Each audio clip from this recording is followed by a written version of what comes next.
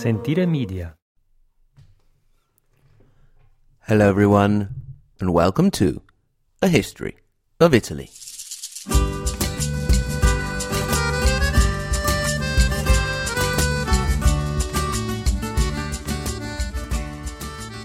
Episode 41, A Runaway Pope and the End of the Fox.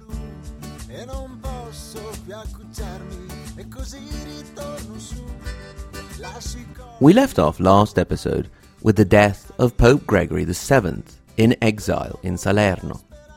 He had struggled all of his papacy to implement a substantial reform of the Church and against Holy Roman Emperor Henry IV over the practice of investitures, the nomination of bishops, and the wealth and lands that came with the title.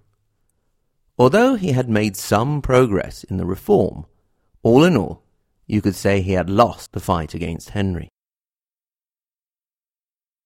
In the end, his downfall had come not at the hands of Henry, but because of his opening the gates of the city of Rome to the rampaging Normans of Duke Robert Guiscard.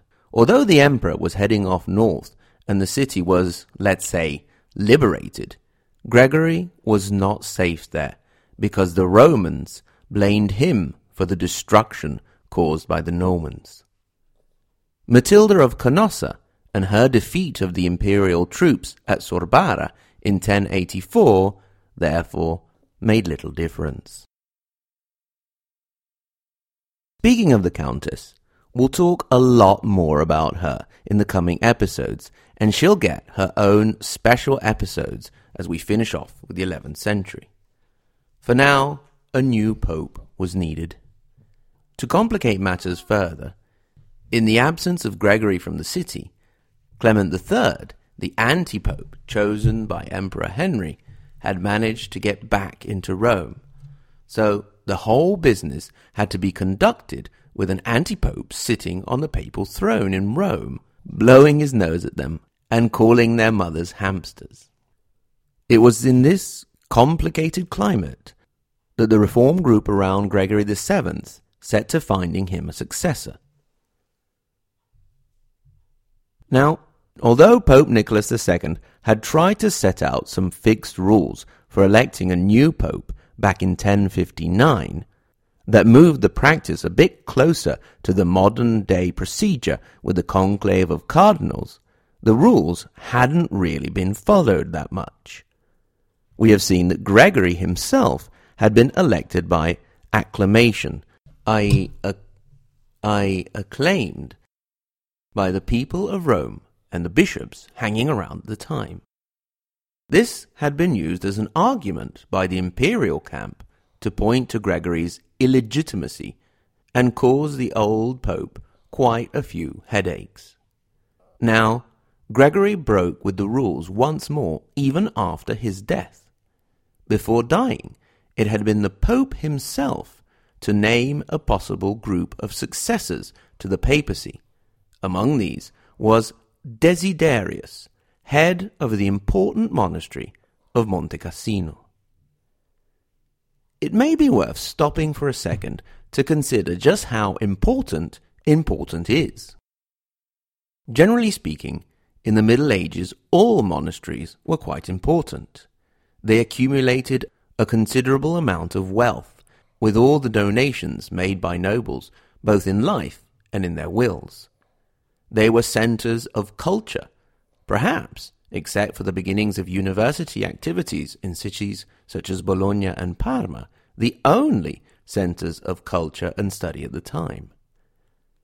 Not only this, but they also had considerable farmland, animals, and craftwork, and could help support the local community.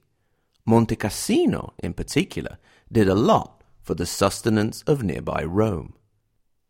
It was this monastery, that of Monte Cassino, that Desiderius was the head of. He was well loved, well fed, and well off. So, when the call came to leave this cushy, comfy life for the chaos, stress, and outright danger of Rome, you can imagine that he wasn't that keen on the idea. His predecessor, Gregory, had made a big show of refusing the job, following the ancient Roman custom, according to which, if you say you don't want the job, then you're the right man for the job. So if you wanted the job, you had to try and prove that you didn't want it. Desiderius really didn't want the job at all.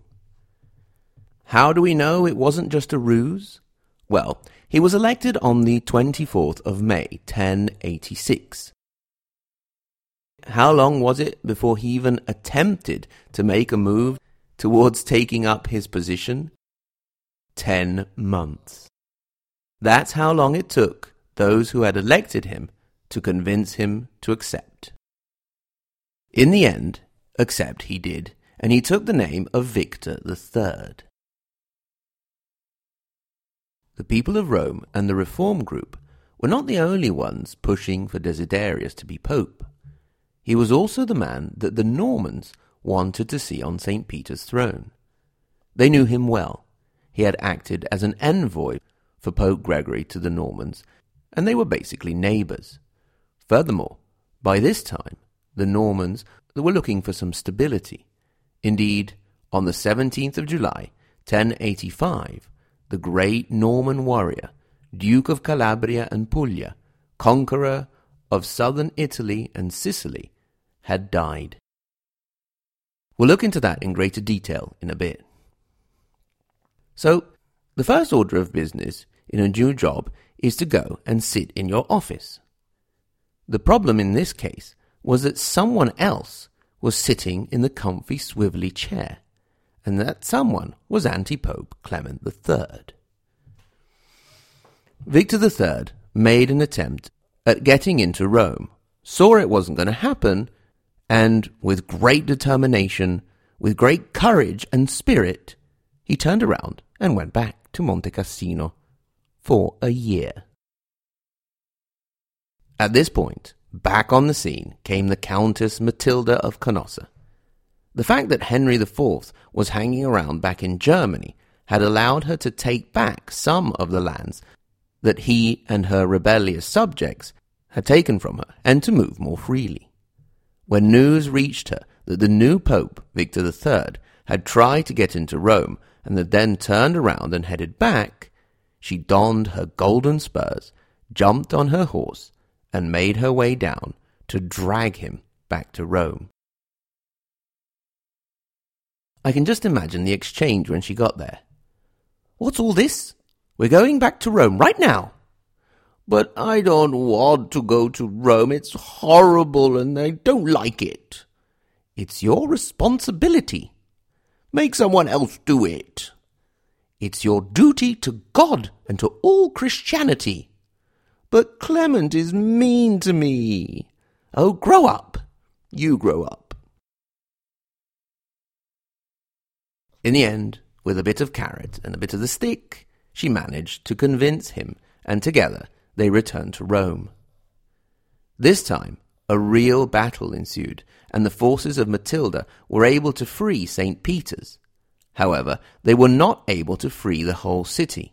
For a year, Rome was divided, with continuous skirmishes in the streets. In the confusion, believe it or not, Desiderius, Pope Victor III, while everyone was looking the other way, snuck back to Monte Cassino again. Matilda went back and once again dragged him back to Rome, where, in the fighting, St. Peter's was won and lost 4 times. Once more, Desiderius snuck off back to Monte Cassino, and this time he found a way for Matilda to leave him there in peace. On the 16th of September, 1087, he died. Nothing makes it difficult for you to be dragged back to Rome and made pope like dying. So ended the short pontificate of Desiderius of Monte Cassino, Victor III, the runaway pope. Needless to say, it wasn't the most productive of papacies. In his defense, he was already 60 at the time of his election, in the prime of youth nowadays, but a ripe old age in the 11th century. So, Towards the end of the year 1087, a new pope was needed once again in a situation of particular instability. Rome was a battleground. In the north, the struggle of Matilda to regain her lands from rebellious cities and vassals, as well as the struggle against the emperor, continued. Even in the south, where Norman domination had brought a certain level of stability, the waters were becoming agitated. The problem in the south was the kind that often comes around when a strong statesman disappears from the scene, which had been the case of Robert Guiscard. We had last left the Guiscard, the fox, as he was leaving a wounded Rome after taking it in just a day from the forces loyal to anti-Pope Clement III. He then made his way back to Salerno with Pope Gregory in tow. Robert now turned his attention back to some unfinished business, his fight against the Byzantine Empire. We haven't bothered much with our friend the Byzantines for a while, so let's take a moment to catch up with them. The last Byzantine-occupied territory in all of Italy had been the city of Bari, in Puglia, the heel of the boot, and it had fallen in the year 1071, marking the definitive expulsion of the Byzantines from Italy, something that the Lombards had not managed to do in centuries. I hope to be able to do a revision episode on the Byzantines in Italy to do a little more justice to their presence in the peninsula. The Eastern Roman Empire, therefore, had lost its last foothold in Italy. But it didn't go that far away. It was still in full control on the other side of the Adriatic from Italy, Illyria, the Balkans. So that is where Guiscard took the fight. In May of 1081, he took around 16,000 men over the sea. He was very quickly able to gain a foothold thanks to the immediate surrender of the garrison at Corfu, which then allowed him to make his way up to the strongly guarded city of Dyrrhachium.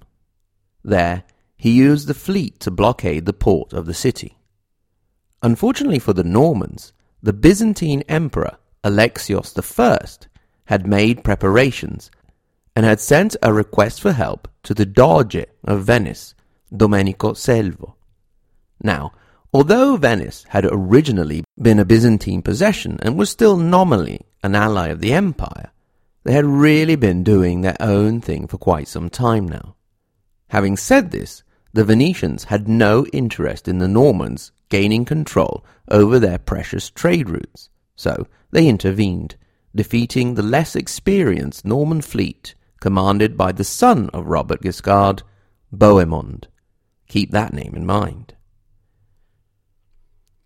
Old Robbie wasn't about to give up, though. So he simply laid siege to the city via land. The job of the commander of the city, George Palaiologos, was to hold out until the emperor himself could arrive with a relieving army. Meanwhile, the Normans mercilessly pounded their city with their catapults and ballistas and attempted to breach the walls with their siege tower. The siege lasted all summer, with great acts of heroism from the city's commander, who, in one of the many sorties he made out of the walls, fought almost all day with an arrowhead lodged in his skull. Another sortie managed to destroy the Norman siege tower. Things got even worse for the Normans when the Byzantine fleet arrived, joining the Venetians and inflicting another defeat on the Normans.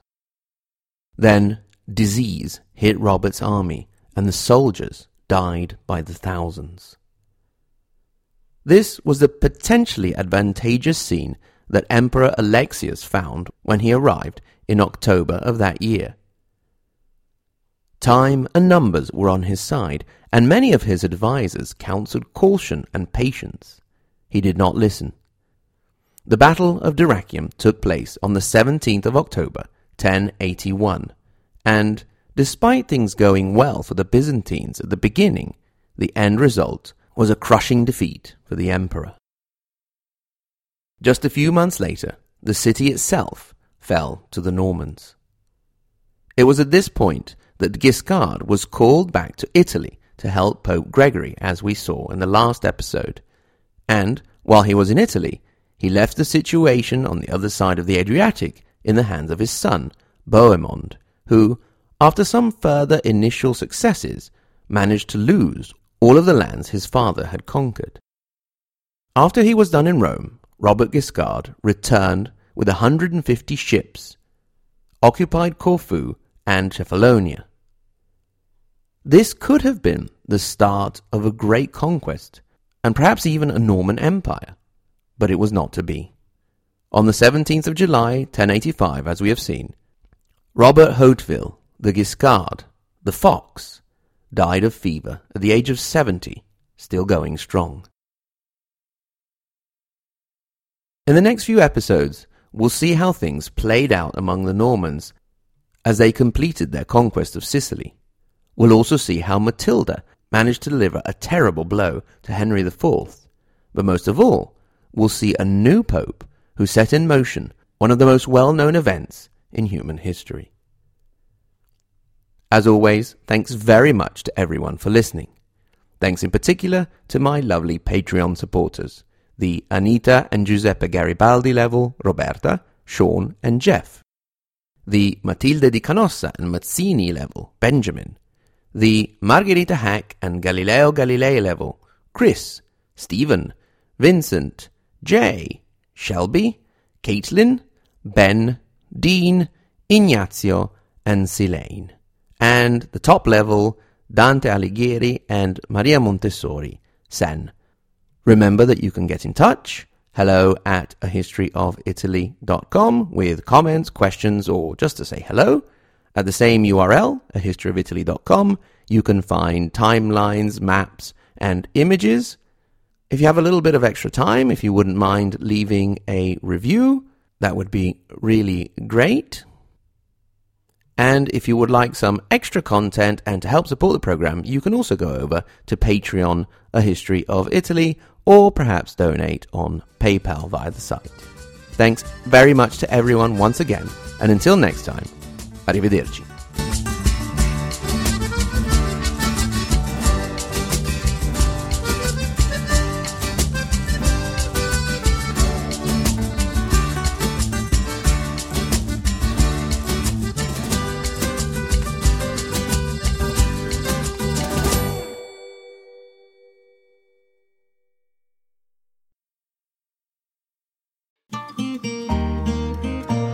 Sentire Media. Hey, podcast producers and show hosts. Do you want to join a podcast network that celebrates all things Italian? At Sentire Media, we understand the allure of Italy and its unique culture. Our devoted team of hosts and producers are all driven by their shared passion for Italy. And we work tirelessly to create the best lifestyle podcasts and content that will whisk you away to the very heart of Italy. With us, you can savor the mouth-watering flavors, get lost in the stories from the past, break down the cultural barriers, and truly immerse yourself in the vibrant traditions of this intoxicating country. If you have a great podcast idea or are already in production and would like to join Sentire Media, head over to sentiremedia.com, that's SENTIRE media.com, and find out how to submit your show.